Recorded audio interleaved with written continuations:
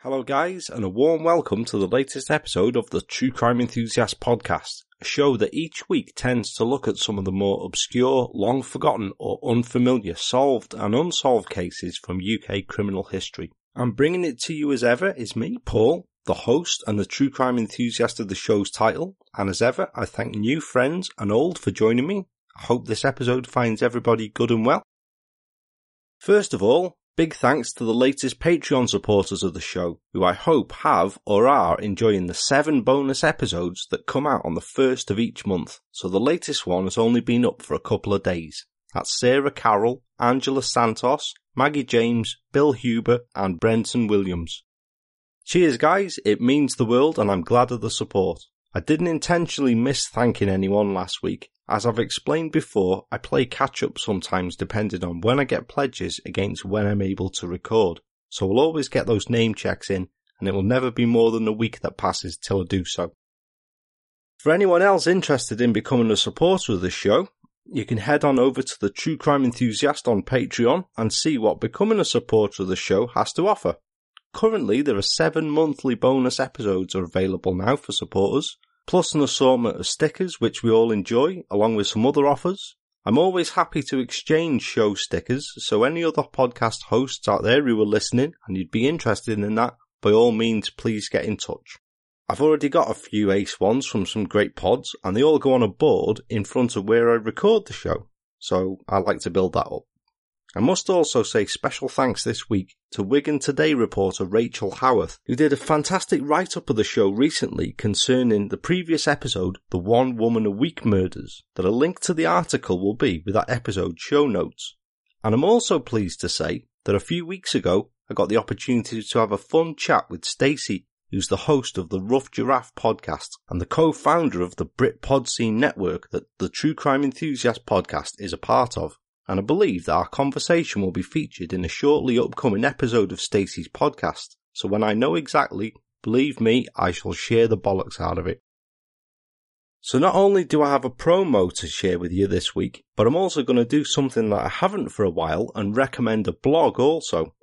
The blog's called No Remorse, and it's written by a long-time friend of the show, true crime writer Andy Childlow Parish. Andy not only supports some of the best true crime podcasts, he also writes content, and as well as submitting a piece on the previous listener-created episode of the show, he's also written for the likes of UK True Crime as well. I did mention previously that he had planned his own blog. Well, it's arrived now, and in No Remorse, Andy focuses upon tales of killers who've committed the darkest and most horrific crimes. It is a fledgling blog, because it's a relatively new one, but I like what I've read so far, and I recommend that you go and have a look too, because I'm sure it's going to go places. A link to the No Remorse blog can be found with the show notes this week. So this week's promo comes from Erin and Shay, who host the Texas-based true crime podcast All Crime No Cattle. Every True Crime Thursday, they bring you a well-researched and presented case of Texas true crime, and there's some great tales featured. So if you want to hear all about the Texarkana Phantom Slayer or the Broomstick Killer, to name just a couple, then head on over to All Crime No Cattle. Here's Erin and Shay to tell you some more.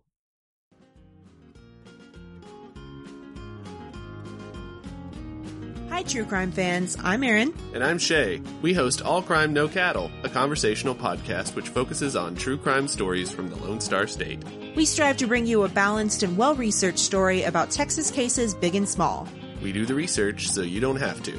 We also end every episode with a good news story, just to remind everyone that real life isn't quite as depressing as true crime can make it out to be. New episodes drop every Thursday, and you can find us wherever you listen to your favorite podcasts. All Crime No Cattle, because crime is bigger in Texas, y'all. Cheers for that, guys. You can find a link to the show with my own show notes, or you can get it on any of your usual podcast platforms, iTunes, Podcast Addict. You know the drill by now, I'm sure you do. For this week's episode of the True Crime Enthusiast podcast, I've delved into the back catalogue of cases that I first presented on the blog site. So this week's case from the late 1990s may be a case that's already familiar to some listeners.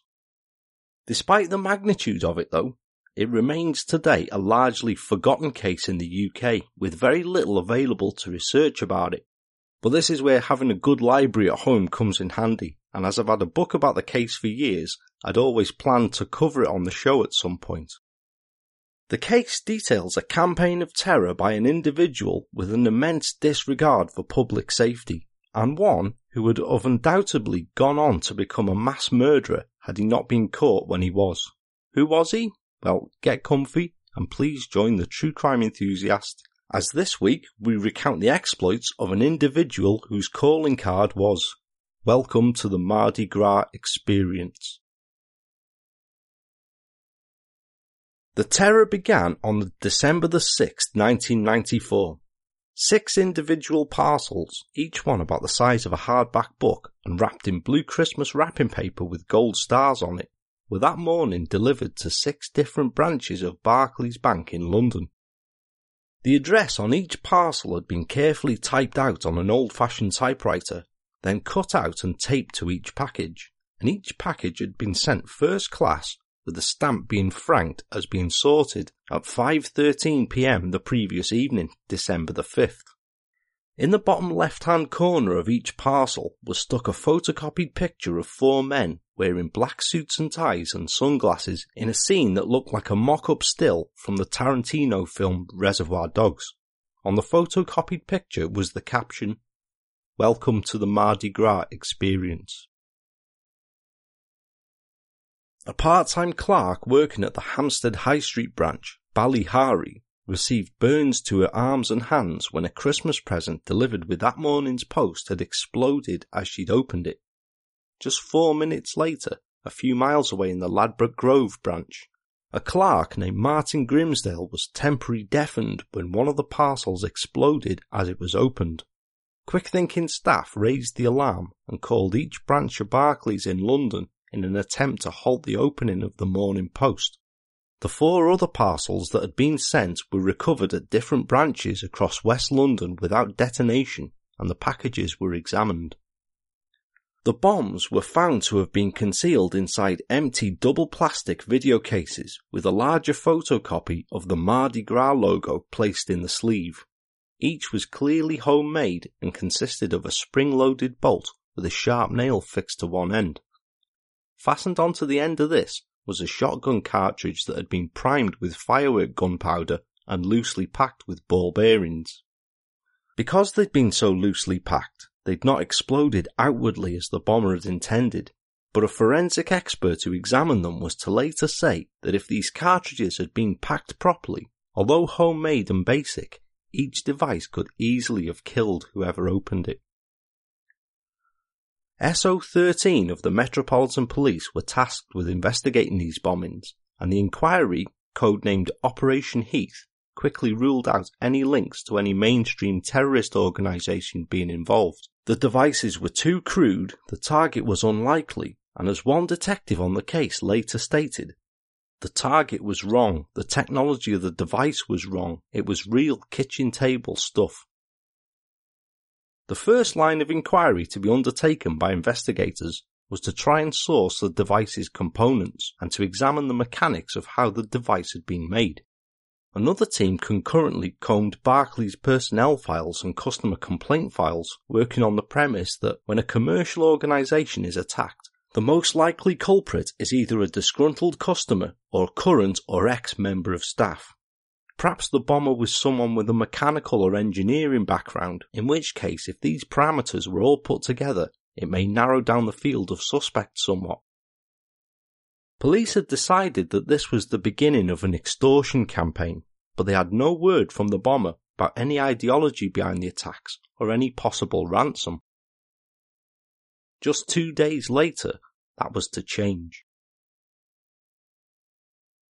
On December the 8th, 1994, a typewritten letter containing the now infamous logo on its envelope was received by police. The letter demanded £2,000 per day, 365 days a year, and detailed a method of communication back and forth and of how to pay the ransom.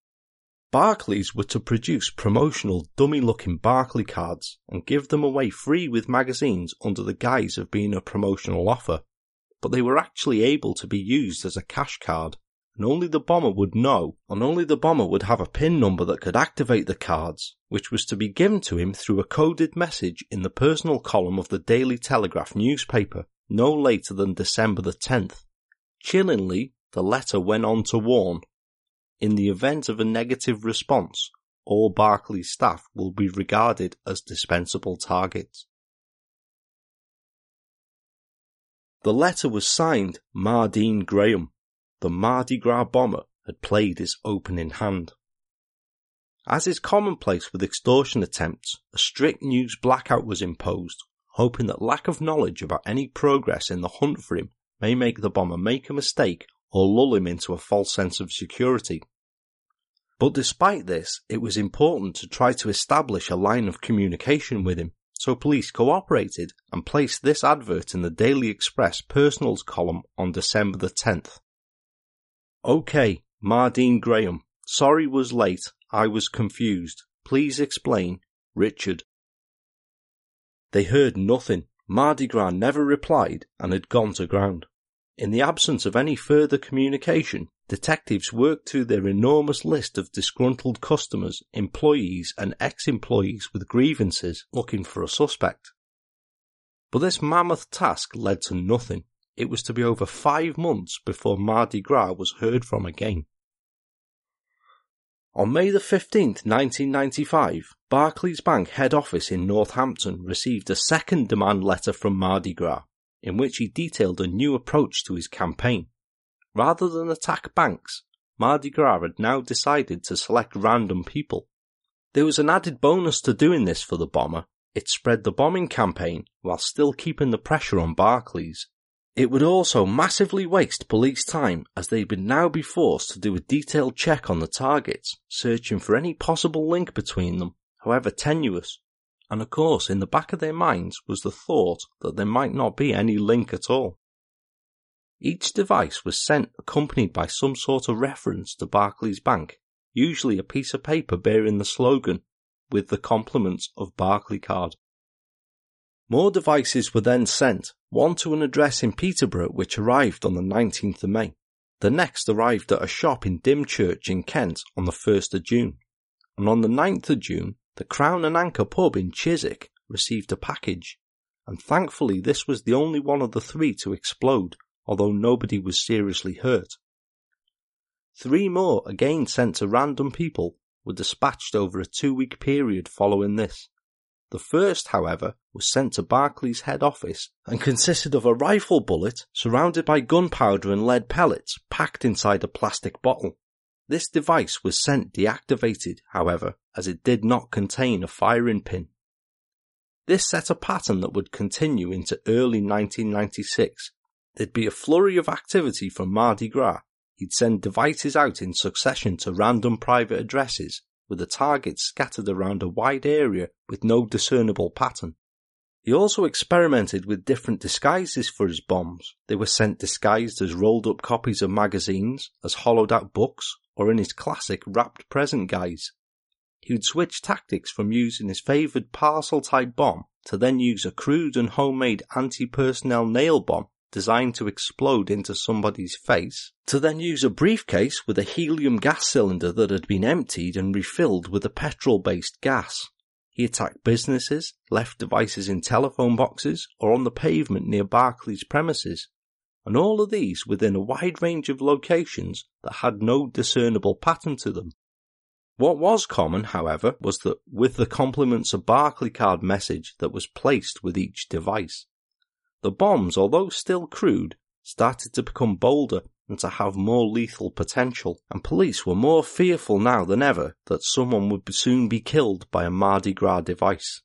Following the last gas cylinder device, which exploded outside a Barclays Bank in Eltham, Mardi Gras again went quiet for 2 months. Since the beginning of Mardi Gras' campaign, police and Barclays senior management had adopted the strategy of a media blackout to prevent mass panic and any possible copycat attacks or threats. In the 2 months of quiet, the bomber had pondered how best he could exert more pressure on Barclays to cave into his demands, and so he decided to self-publicise his campaign. On April 3rd, 1996, the offices of the Daily Mail newspaper received a long rambling letter from Mardi Gras himself, detailing his demands, a list of the 25 devices that had been sent and planted up to that point, including pictures of a prototype new device, and a threat to the welfare of Barclays customers and staff in public, at work, or even at home if an acknowledgement was not published within the Mail within a 7-day time limit. This letter forced the hand of police and Barclays, and they now had no choice but to go public. At a packed press conference, Detective Superintendent John Beadle tried to play down the perceived threat, telling the assembled media, "I must stress that the real threat to the public is low. The fear of crime is much greater than the reality. My advice is to report anything suspicious to the police, but the public should carry on their normal daily lives." The media response to this was electric. Double-page newspaper features and television reports were everywhere, describing Mardi Gras devices, their potential for harm and their construction, and the campaign and communication that police and Barclays had received from the bomber to date. The bomber's motives were examined, and controversial, almost celebrity figures at the time, such as former Deputy Chief Constable of Greater Manchester Police John Stalker, contributed to sensationalist newspaper articles in which the bomber was profiled, and the general public were invited to become armchair detectives to identify Mardi Gras. Just over 2 weeks after his letter to the Daily Mail, Mardi Gras struck again. On April 20th, 1996, a black plastic bin liner containing a device was placed in an alleyway that was adjacent to the Ealing Broadway branch of Barclays in West London. At exactly 3:00 p.m, it exploded. For the first time since the initial devices had been sent nearly 18 months before, Mardi Gras had caused real harm. 3 people who were stood in close proximity to the device were peppered with shotgun pellets that were travelling at over 300 feet per second and required hospitalisation to tend to their wounds, which, although serious, were not life-threatening. When the remnants of the device were examined by forensics, it was discovered that this was the new device that Mardi Gras had detailed in his letter to the Daily Mail. It was more of an updated version of the classic video case device that Mardi Gras had first used, but it now contained a single homemade barrel acting as a compression chamber. This then gave the shot in the Winchester clay pigeon cartridge contained within more force and a better general direction. This was an alarming escalation, and of course the media fed upon this with newspaper reports and television appeals continuing. Barclays Bank chairman at the time, Andrew Buxton, was interviewed on a BBC News television broadcast just after this latest attack, and he revealed that Barclays were preparing to take the most drastic steps available to protect itself, its staff and customers. He revealed that this would even mean closing branches down if this was deemed a necessary precaution. This revelation was to change the course of the investigation and provide a major hurdle to Operation Heath, because Mardi Gras simply decided to go to ground again. It was later revealed that he'd not simply given up his blackmail campaign, but he'd decided to muddy the waters by not altogether changing targets, but rather focusing also upon an additional one. In the mid-1990s, as is still the case now, UK high street supermarkets were locked in a war for custom and profit. The coveted premier spot had been held by Sainsbury's for many years, but in 1995 they were toppled by an arch rival and one of the canonical Big Four supermarkets in the UK, Tesco. This made widespread news and was all over the press and television at the time, and somebody took note, because on the 10th of July 1996, a letter arrived at the Sainsbury's head office in central London. It began, "Welcome to the Mardi Gras experience. The police will be able to fill in the general details of the deal, as we are almost old chums. You have 7 days to respond, followed by a death or glory outcome. Now there's a deal that's a boardroom winner." The letter went on to explain that Mardi Gras had not called amnesty on his campaign against Barclays. They would be his focus again at some stage, but he had now turned his attention to Sainsbury's. Operation Heath now had the unenviable task of majorly beginning their whole inquiry again. it had been a daunting enough task looking through the list of possible persons of interest that they'd gained from Barclays. Now they had to look again from the beginning of the list to see if any of the people they'd already cross-checked had a connection to Sainsbury's as well, all the while bearing in mind that there may be no connection at all, and that Mardi Gras had just chosen two of the most famous UK established names at random to target. Police responded, again using Mardi Gras' chosen form of communication of the personal columns, but this time using the Daily Mail newspaper. The response read as follows: Mardi Gras, we are ready to help and give value. Contact us on the verification number. But again they heard nothing. Mardi Gras had gone to ground yet again. It was to be December the 17th, 1996 before he surfaced again, and again with a new tactic. A letter arrived at the Daily Mail offices containing a threat that unless Sainsbury's acknowledged that he was back and paid the ransom that he demanded, Mardi Gras would begin shooting its customers with an improvised crossbow device, an example of which he detailed in the letter. It would be mounted inside a large reinforced Sainsbury's bag and would fire through a prepared slit in the side after being activated by a fishing line attached to the trigger. This could be operated in a crowd of people, and Mardi Gras himself could escape with ease, blending in as a shopper with a Sainsbury's bag.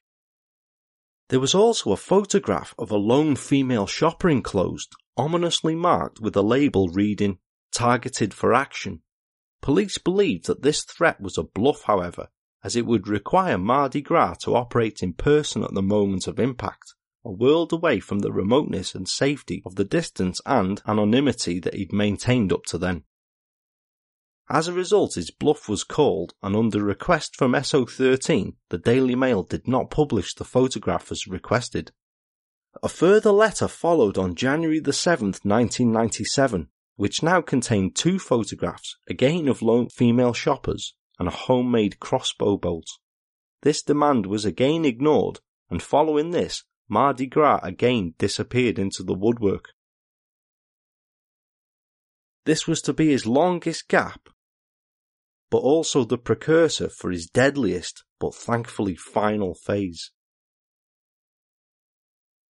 While Mardi Gras had gone to ground yet again, Operation Heath continued in earnest, and the Metropolitan Police utilised two different types of profile in hunting for him. One was a psychological profile delivered by Professor Bill Tafoya, who'd been the lead profiler of the FBI's Unabomber task force. Tafoya was to produce a profile that was to prove ultimately very close to the mark. He wrote that the reason for targeting Barclays and Sainsbury's could have been as simple a reason as having been insulted by a member of staff there, buying soiled goods, or having a credit card application or loan refused. He claimed that the bomber would be male, middle-aged, of average intelligence, would have a boring or menial job if he worked, and would be known as someone who was known to harbour grudges. He'd feel undervalued. He'd live in London and would be a loner, although possibly one who had been married in the past. Examining the devices sent by Mardi Gras, and in what was a deliberate ploy to draw out a response from him by insulting him, Tafoya suggested that the devices were unsophisticated, highlighting his constant use of readily available ammunition, and he said that if Mardi Gras had the intellectual capacity to make more complex bombs, then he would have done so by now. Playing with fire a bit there, eh? The other profile utilised by the Met, and again one that was to prove accurate, was a geographical one.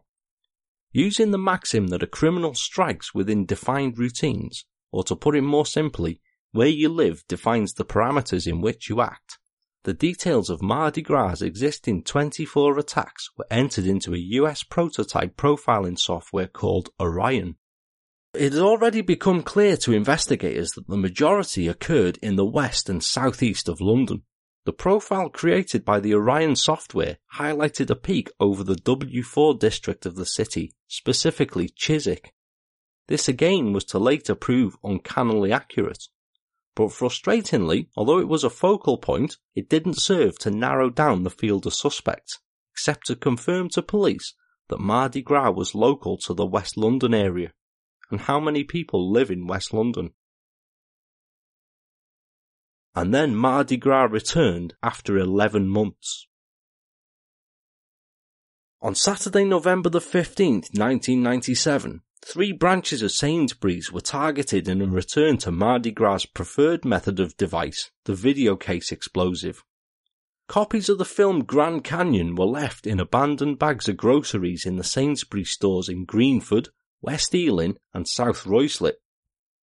All 3 were devices of the shotgun cartridge type, designed to fire pellets into the face or body of the person opening them. But as investigators were becoming used to seeing from Mardi Gras, there were modifications to this design yet again. The barrels had been reinforced and angled, the shot was now much better packed, and the method of disposal showed a newer, ingenious twist. Mardi Gras had got customers to take the devices into the stores at random. Each video had a blue sticker attached to it with the following message: "Lost videos, £5 reward. If you find this video, take it to your local Sainsbury video section and claim a £5 reward." Perhaps realising that by physically leaving items instead of posting them out, Mardi Gras ran the risk of being captured on CCTV. By someone else taking the device into its intended target, Mardi Gras was ensuring that as much distance as possible between capture and himself was placed. And then Mardi Gras followed with a double attack just 10 days later in yet another refinement of his MO. Again, the video cassette devices were used, but this time the message on the stickers contained a red dot with a small sticker saying, "Any video bearing a red dot has been cleared by Sainsbury's security staff." The first device was found on the driveway of an empty house in Chislehurst in Kent, about 500 yards from the local Sainsbury's. It had already exploded, but chillingly had been left opposite a primary school. An hour later, a customer to Sainsbury's burnt ash store in Lee Green handed in a device that had been left outside in a bag of shopping. SO13 quickly arrived and disarmed the device. 11 days later, on the 6th of December 1997, a 73-year-old lady named Joan Kane, who'd caught a bus outside Sainsbury's in West Ealing, arrived home with her shopping to discover that she'd somehow picked up an extra shopping bag. She fished out a device that she was innocently examining and was only saved with the timely intervention of a visiting neighbour who recognised the danger instantly. Sadly, just 10 weeks later, Joan died very suddenly from a very aggressive form of leukemia. Her last weeks were spent in fear and suffering what must have been horrific flashbacks of how close she'd came to serious injury or even death. Her peace of mind was destroyed and she became a shell of her former self, a fact that her doctors were in no doubt accelerated her condition. A few days before Christmas 1997, a change in police strategy had been decided upon and a decision had been made to pay Mardi Gras, hoping to catch him in the act of receiving his money. Working on the theory that Mardi Gras would next strike again within his chosen ground of West or South East London, a decision was made to blanket every Sainsbury's store in each area with covert surveillance, and hope that they'd get lucky and catch him planting a device. It was as massive a task as it sounds, and one that seemed to have a slim chance of succeeding, but police had no other option. Hunting him was getting absolutely nowhere. They opted to post communication agreeing to his latest demands, which had now risen to £10,000 per day unlimited. Promotional cards, again, as of the type Mardi Gras had first demanded in his initial communication 3 years before, were to be made and given away with the Exchange and Mark classified advertising magazine. Then, using a PIN number known only to Mardi Gras, a maximum of 10 of these could be used as cash cards. On December the 27th, 1997, the following message from police appeared in the Daily Telegraph personal column. M. Work will be completed and ready for London circulation on Thursday 26th of March 1998. This is the earliest possible date. Hope it meets your schedule. G. Mardi Gras responded to this by planting a bomb in Sainsbury's Chiswick High Road on January the 16th, 1998, followed by a device left at the beginning of February at what transpired later to have been the same bus stop that Joan Kane had picked up her surplus shopping bag. The former device was found and deactivated. The latter exploded, albeit luckily before it had been collected by anyone. A week later, a member of the public who'd found a bag of shopping left by a cash point nearby to a Sainsbury's in Forest Hill in southeast London had a massively lucky escape when the bag he'd placed onto the passenger seat of his car suddenly detonated as he was driving down the A2.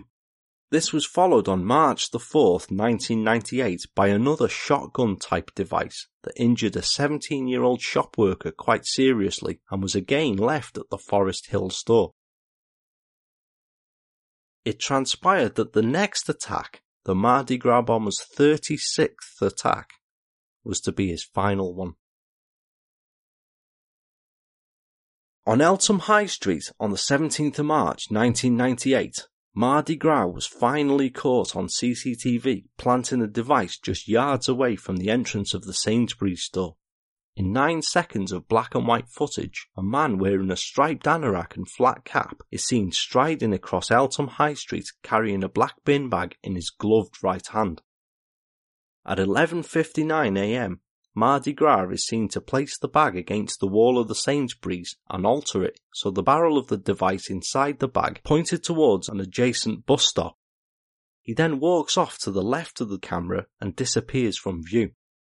Just 5 minutes pass, during which time many pedestrians pass through the projected firing line, the last one just 4 seconds before the device detonated at 12:04 p.m.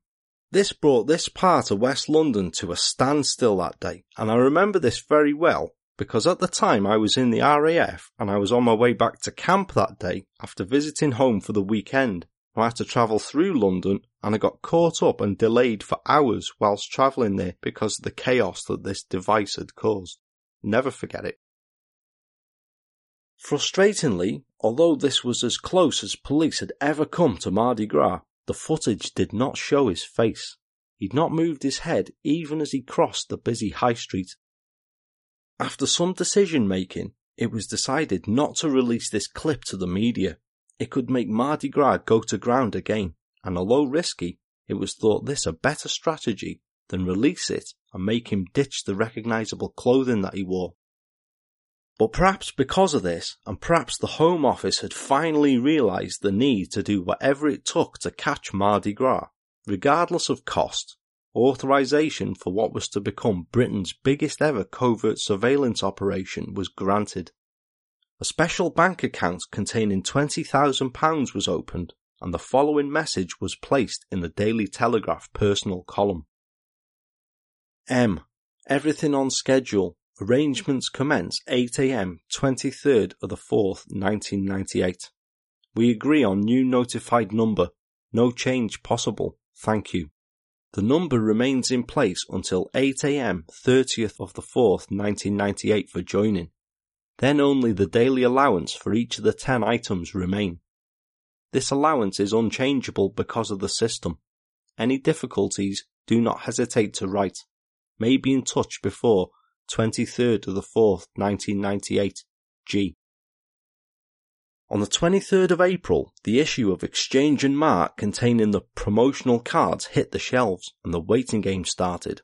It has, however, never been revealed how the PIN number was passed to Mardi Gras for reasons of operational security. Hundreds of officers watched the areas that the Orion software had identified in West and South East London, spreading manpower between as many cash points in the area that they could monitor, and Sainsbury's stores as well in case Mardi Gras would plant further devices. The cash point computers had been pre-programmed to alert a new Scotland Yard control room computer as soon as the secret PIN number was used. They were also programmed to slightly delay any transactions using this PIN number, and by limiting the amount Mardi Gras could withdraw each transaction, it would force him to use cash points more often, giving surveillance the chance of getting closer to him. Although Mardi Gras could use universal non-bank specific cash points, if any sort of geographical pattern was noticed, then the area could be actively tracked and Mardi Gras could be caught.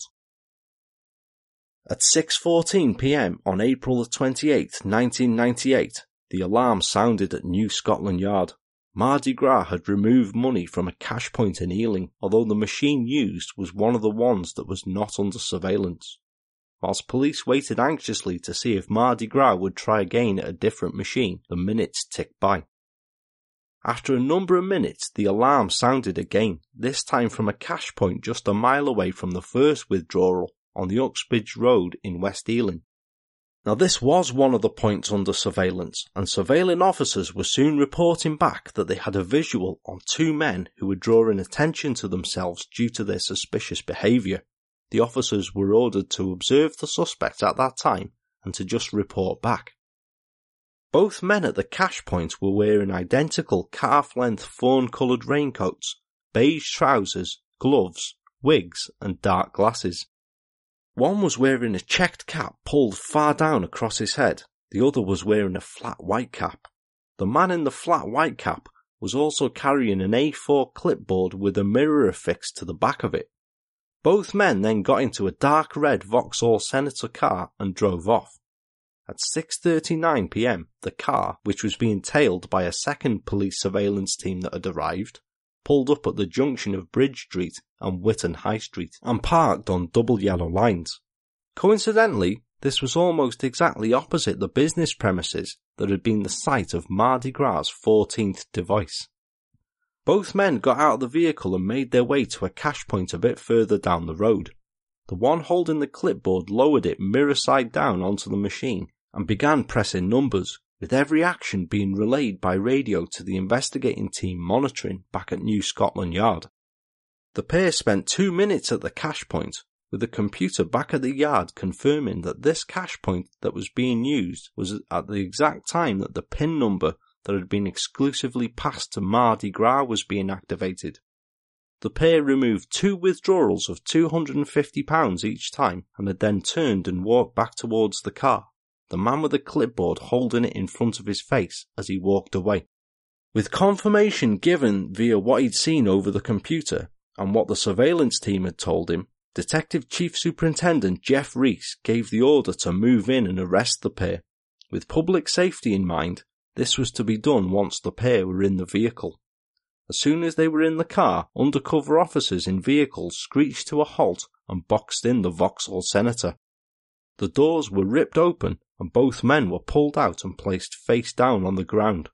At 6:54 p.m, both men heard the following: "You are under arrest for demanding money with menaces and also for firearms offences." Footage of the entire arrest was captured on a police video and stills of it are available if you search online. During the next 30 minutes, both men and the vehicle were thoroughly and meticulously searched. The wigs, glasses and hats were removed to reveal 2 middle-aged men, both of whom looked embarrassed and crushed that they'd been caught. The man in the checked hat gave his name as Ronald Pierce and had nothing of suspicion on his person barring his odd disguises. The man in the white flat cap, the man who'd pressed the buttons at the cash point and who was carrying the anti-surveillance clipboard, was a different story though.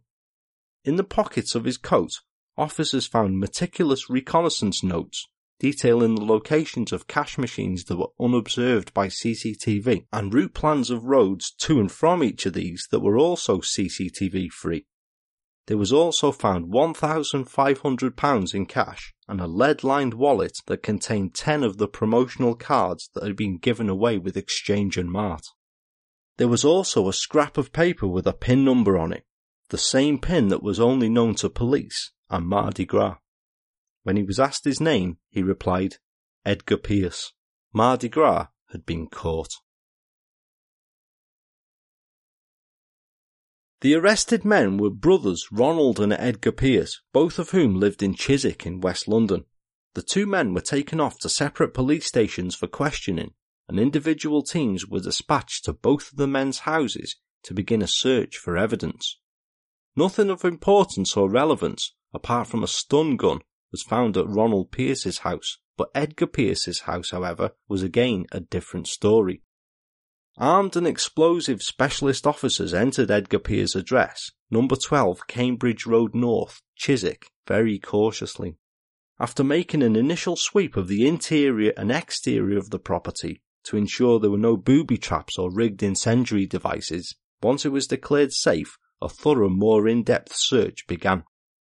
The entire house was carefully and methodically catalogued and searched, along with the gardens and greenhouse of the property, and a rented lock-up garage that was identified as being rented by Edgar Pierce. The official Metropolitan Police inventory of the items removed from Pierce's house makes for chilling reading, and it makes you appreciate just how dangerous and dedicated Pierce, who'd confessed almost immediately to being Mardi Gras. It was the 6th question that was asked to him when he admitted it, how dangerous he actually was. The list of items removed from his property is as follows. 2 fully constructed functioning pipe bombs, 4 pipe bombs in partial stage of construction, 1 fully loaded shotgun device on stand, baseboard to make at least 15 more shotgun devices, 272 12-gauge cartridges, 2 crossbows, 12 homemade crossbow bolts, 1 stun gun disguised with a false aerial and calculator face to look like a mobile phone, 1 loaded revolver complete with 10 modified cartridges, 28 brass shell casings and 81 bullet tops awaiting assembly, 50 rounds of .762 ammunition, 6 butane gas cylinder bombs ready constructed, tubing and adhesive, 12 clockwork timers, 39 empty video cassette boxes, 25 spring bolt mechanisms readily constructed, a large number of 12-volt batteries, huge selection of tools and materials necessary to construct further devices, and a large amount of stationery and adhesives similar or identical to ones attached to previous devices. That's a proper scary sounding box of tricks, that, isn't it? Hours and hours of fun for a wrong un there, isn't there? Police searching the property were in no doubt that any further distributed devices would have resulted in the death of an innocent person, and the relief that Mardi Gras had been taken off the streets was felt throughout the Met. Whilst Ronald Pierce maintained a no-comment stance throughout his many hours of questioning, Edgar Pierce was the polar opposite. He told the police chapter and verse about the planning and execution of his crimes, how he selected his targets and how he chose his devices, often in a rambling, disjointed manner as though he was speaking just as he thought of things. He seemed proud of his campaign and was very cooperative, but what was common throughout all of his interviews, however, was that Pierce refused to accept that he had intended to hurt people. He was defensive, and he was quick to mitigate himself whenever the potential harm or threat that his devices posed was alluded to. It was everybody's fault bar his. It was someone's fault for opening it, it was someone's fault for picking it up, and so on and so on.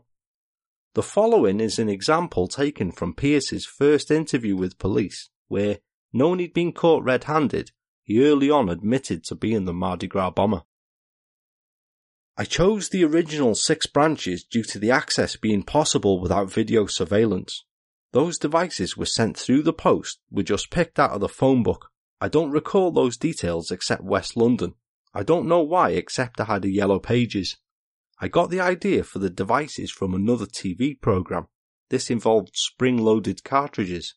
If you look at the original ones, they were a slight extension of that idea. I have handled guns, but I was able to work out the construction for myself. It was very simplistic. I knew this would end up like a firework, not much force would result. I didn't have any intention to injure anyone. I tested the devices at home. No damage was caused. I primed the cartridge to test the alignment. I didn't detonate a live cartridge. Regarding people opening the mail which I sent, I suppose I wanted the damage to be as minimal as possible. 6 branches received devices with a demand letter.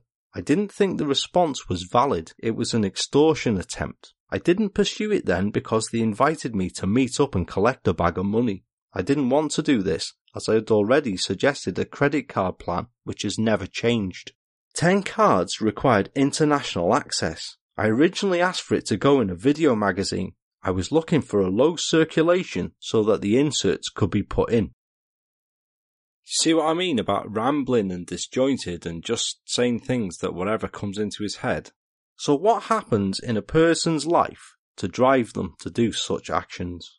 Who was Edgar Pierce, and why did he become Mardi Gras? Edgar Eugene Pierce came into the world on the 7th of August 1937, the middle child of Edgar and Constance Pierce. Edgar was a bright child who showed exceptional aptitude in school and at age 11 was sent to Nelson House, an Oxford prep school. Although fees were expensive there and the cost of sending Edgar there put a large financial strain upon the family, they felt it worthwhile as he was their hopes for the Pierce family name to be known outside the working class community in East London that they lived in. But just 3 years later, Pierce had to leave Nelson House as his family could no longer afford to send him there. Regardless, he gained a respectable education from the Norlington Boys Road School that he attended for the next 2 years, and then went on to study advertising at Charing Cross Polytechnic upon leaving there. In 1961, at age 24, Pierce married a girl who was 4 years his junior, Maureen Fitzgerald. By all accounts, the couple were happy. Pierce was doing well in his chosen career of advertising, and the couple had moved to a pleasant house in East Sheen in southwest London. For a few years life was good, but by 1971 Pierce had grown bored with life as an advertising executive, and he and Maureen emigrated to South Africa.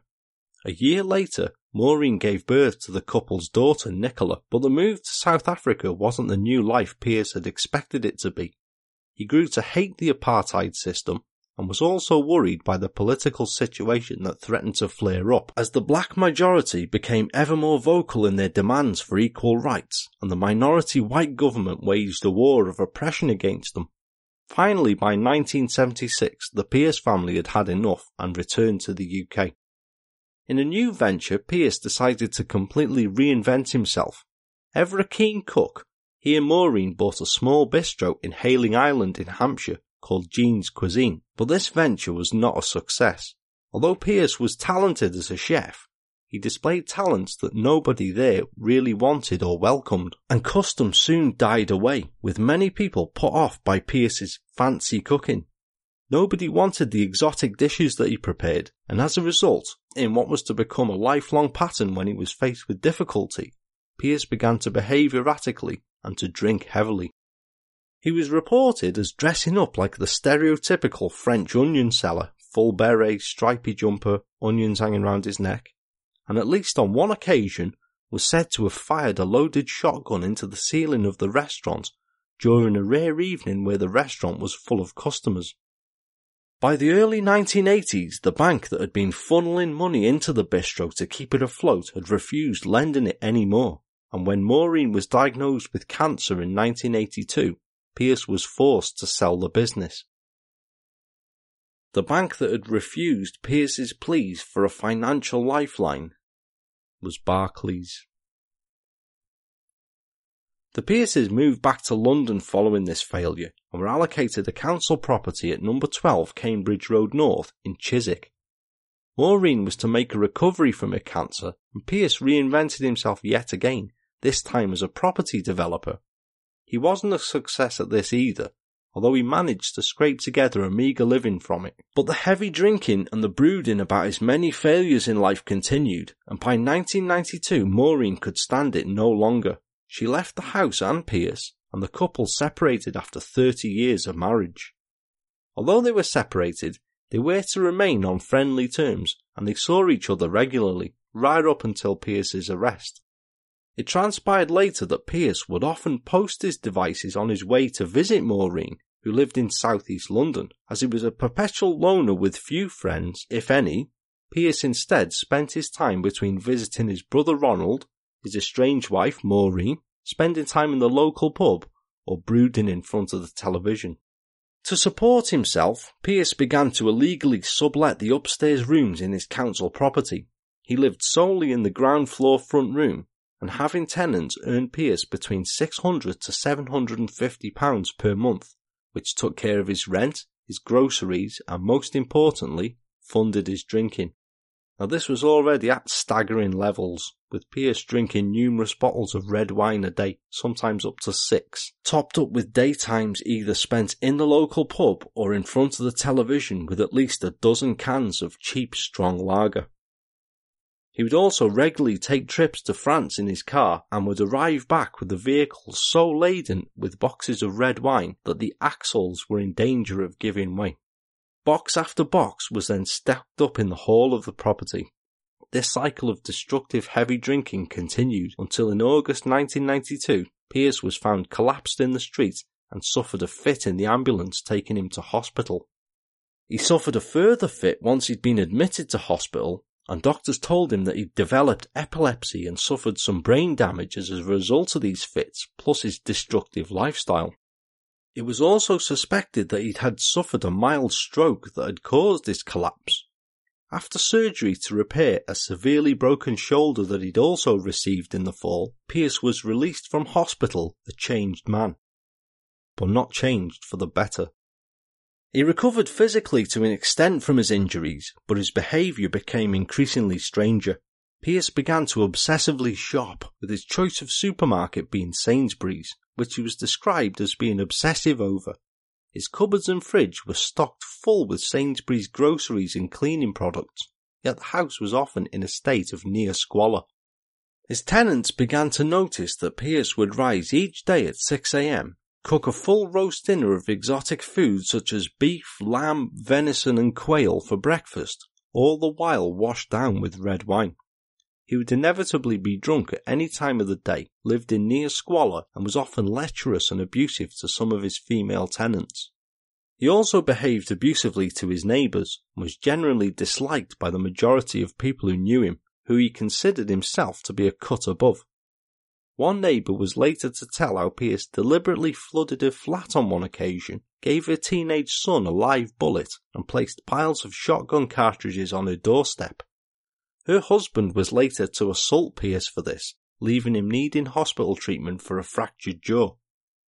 After his arrest, several of Pierce's tenants were later to testify to his bizarre behaviour and cold-hearted nature. Graham Hurst, Pierce's former lodger, said, "To him, everyone was worthless, almost beneath him.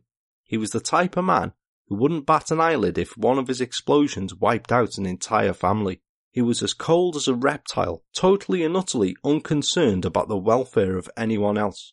But he surpassed even himself when talking about his brother-in-law John, who was dying of stomach cancer. He said, 'That man's always whinging. Why doesn't he just get on with it?'" By 1994, this further downward spiral had continued and Pierce was still brooding away in his ground floor room.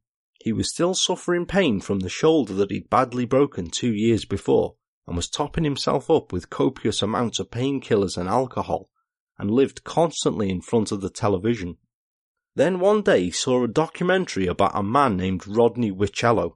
Now Wichello is infamous, of course, throughout the annals of UK crime as being the Heinz baby food blackmailer, who in the 1980s contaminated several jars and cans of pet and baby food with razor blades and caustic soda and replaced them on supermarket shelves in an attempt to extort money from the manufacturers Pedigree Chum and Heinz. I featured a full account of Wichello's crimes in the second episode of this series in the episode entitled Blackmail, Brutality and Baby Food. In case it's one that you missed, it's a fascinating case and one I recommend having a listen to. This documentary about Wichello made Pierce sit up and take notice in fascination, and a plan began to formulate in his mind about how he could strike back at the society that he considered had dealt him a bad hand in life. He believed he could do much better than Wichello, and that finally his time for greatness had arrived. Pierce's advertising background was put to use, the result being the striking Reservoir Dogs-style calling card, and the name Mardi Gras was chosen because it's the French translation of Fat Tuesday, and it had been a Tuesday when Pierce had formulated the idea for his extortion campaign. So this then, as simple as it sounds, was the genesis of the Mardi Gras bomber. Pierce admitted that he'd tinkered with clocks and their working parts to experiment if the workings could be used in a device. He was an experienced and capable handyman despite his alcoholism, and he constructed each of the devices at home himself, the majority in his greenhouse in his back garden. He was often seen in there for hours on end, quite late into the night, and a neighbour, William Branson, recalled, "We would often see him sitting in his greenhouse late at night. I just presumed he wanted to get away from it all and maybe he had a TV in there or something. Each type of device was tested on a remote plot of land nearby during Mardi Gras periods of inactivity. Each down period was simply Pierce refining his strategy, constantly practicing with different devices and testing them to seek improvements. He was patient and cautious, but no less determined and focused upon his campaign. It was practices like this that convinced police that this was in no way a PR exercise or a joke that went too far, as Pierce was later to claim, and that Pierce had a calculating rather than a confused mind. For example, Pierce was to admit that he deliberately targeted his local pub, the Crown and Anchor in Chiswick, because he rightly suspected that the press were withholding news of his campaign and he wanted to ensure his devices were being successfully delivered. By sending a device there and then going into the pub for a drink afterwards, he could check as to whether his devices were being successfully delivered by thinking that if so, the bomb would be the predominant if not sole topic of conversation in the pub amongst staff and customers. And he wasn't wrong. News of the Pierce brothers' arrests had leaked to the media within 24 hours, and 12 Cambridge Road North was soon under siege from reporters. A factual but extremely brief statement was issued by Deputy Assistant Commissioner John Grieve, confirming nothing more than the brothers' names and ages and a scant few details of the operation that had led to their arrest. The press was left to research the brothers' lives for their headlines and articles, whilst on the following day both Edgar and Ronald were charged on the following counts. Conspiracy to blackmail Barclays Bank, conspiracy to blackmail Sainsbury's, conspiracy to possess firearms with intent to endanger life. At 10 a.m. on the morning of Friday the 30th of April 1998, the Pierce brothers appeared in a 30-minute hearing at Horseframe Road Magistrates Court in central London, where both were remanded in custody awaiting trial, and for nearly a year were held on remand as Category A prisoners, Edgar at Her Majesty's Prison Belmarsh in South East London, and Ronald at Her Majesty's Prison High Down in Surrey. During this time, they made several interim court appearances where a total of 20 charges relating to the Mardi Gras bombing campaign were listed against them. A trial date was set to begin at the Old Bailey on February the 5th, 1999, where the brothers were expected to enter a guilty plea. Edgar was expected to put forward the mitigating circumstances of diminished responsibility due to a result of his 1992 collapse and subsequent epilepsy and minor stroke. By the time the morning of the 5th of February arrived, the Pierce brothers were facing a total of 20 charges. Edgar faced all 20, which were as follows. 9 charges of blackmail against Sainsbury's and Barclays Bank, 3 charges of causing actual bodily harm, 1 charge of wounding with intent, 1 charge of causing an explosion, 1 charge of intending to cause an explosion, 1 charge of possessing explosives, 2 charges of illegally possessing prohibited weapons, 1 charge of illegally possessing an improvised explosive device with intent to commit blackmail, 1 charge of illegally possessing an improvised explosive device with intent to endanger life. Ronald was jointly charged with 9 of these offences, these being 4 charges of blackmail against Sainsbury's, 1 charge of causing actual bodily harm, 1 charge of illegally possessing an improvised explosive device with intent to endanger life, 1 charge of wounding with intent, 1 charge of possessing a prohibited weapon, 1 charge of possessing explosives. When each charge was read out, however, a not guilty plea was entered by both brothers. A trial date was then set for April the 7th, 1999. On April the 7th, 1999, when each charge was again read out to Edgar Pierce, having had time to reconsider his plea, he pleaded guilty to each. Ronald Pierce pleaded guilty to possession of a stun gun, but not guilty to the remaining charges that he faced. Edgar had steadfast refused to discuss the extent of Ronald's involvement, and after lengthy consideration, no evidence was offered on the remaining charges against him, although 1 charge of conspiracy to blackmail Sainsbury's was ordered to lie on file. Ronald was sentenced to 12 months imprisonment for possession of the stun gun, but as he'd already served this time on remand, he was from that moment a free man. He was released, and Edgar was returned to Her Majesty's Prison Belmarsh, to await sentencing a week later. On Thursday the 14th of April, Edgar Pierce again stood in front of Mr. Justice Hyam in Court No. 1 at the Old Bailey, this time to await his fate.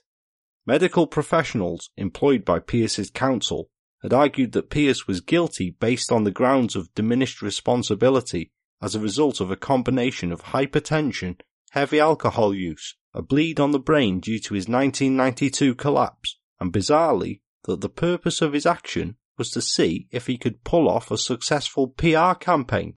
Takes all sorts, doesn't it really? Mr. Justice Hyam was having none of this, however, and he found no sort of defence based upon diminished responsibility to have any valid grounds. He believed that prison rather than hospitalisation was more suitable for Pierce, and he reflected this in his summing up, telling Pierce, "These offences were committed by you in the course of a campaign of extortion. Your apparent intention was to obtain a large amount of money, first from Barclays Bank and then from Sainsbury's. Your plan was to terrorise the public, particularly staff and customers of Barclays and Sainsbury's, by threats and by the planting of weapons designed to cause physical injury. Some of the devices which you used had the potential to cause death to anyone who was within range. By good fortune alone, those devices did not kill anyone. Your motivations were greed and an insatiable appetite for notoriety. These offences were so serious that only a very substantial custodial sentence can be justified. It is also necessary to impose exemplary sentences to deter others who might be minded to offend as you have done."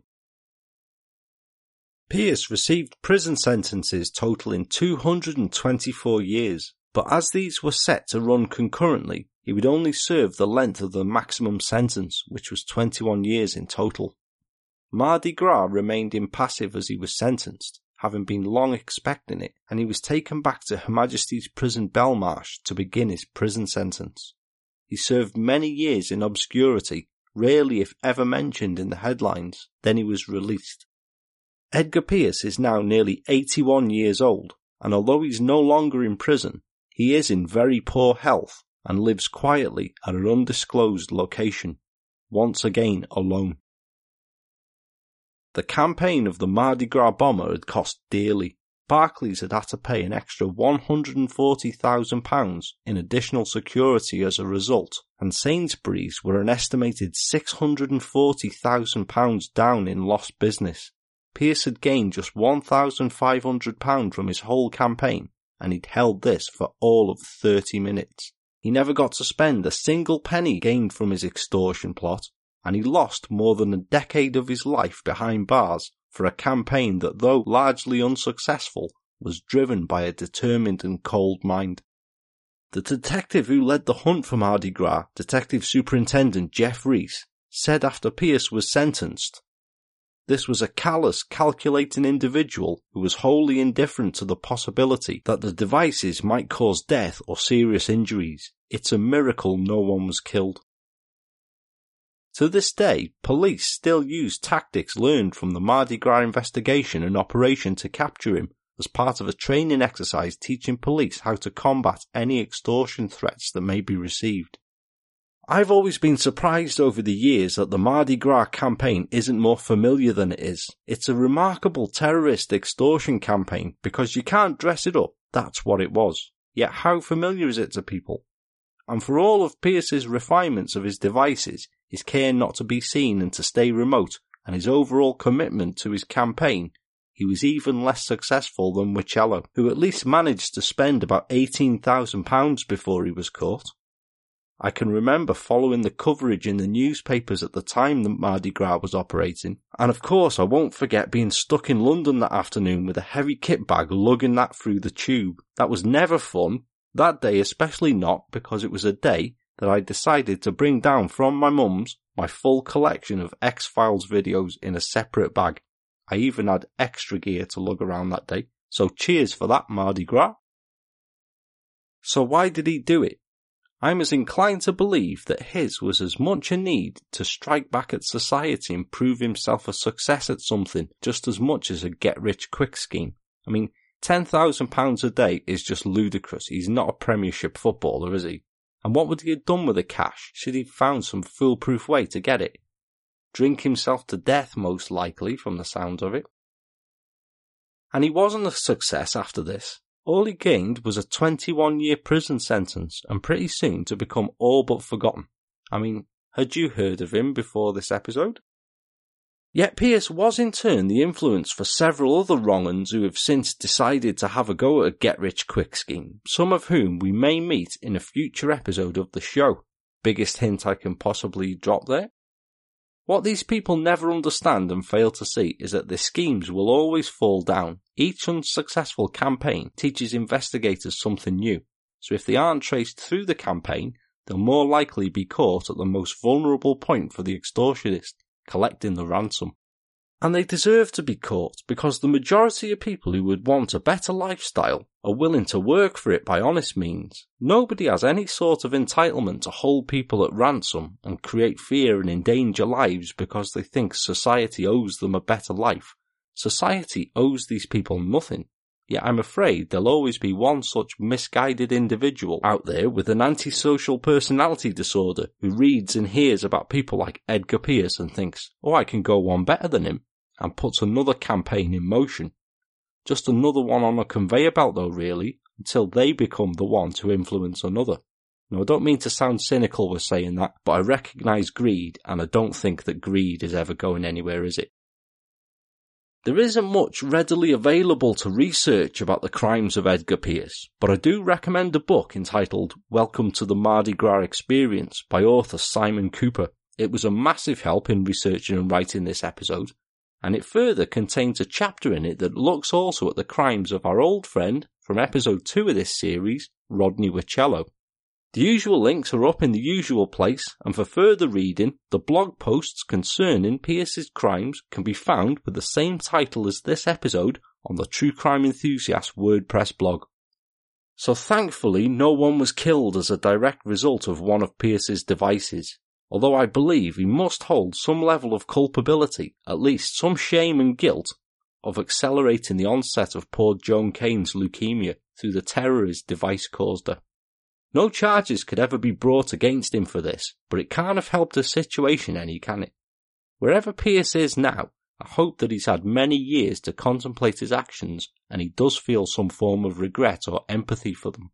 I could only hope so, or he could now just be an elderly man living somewhere alone, one who now and again still contemplates sending out a message because he even still today feels a grudge against society.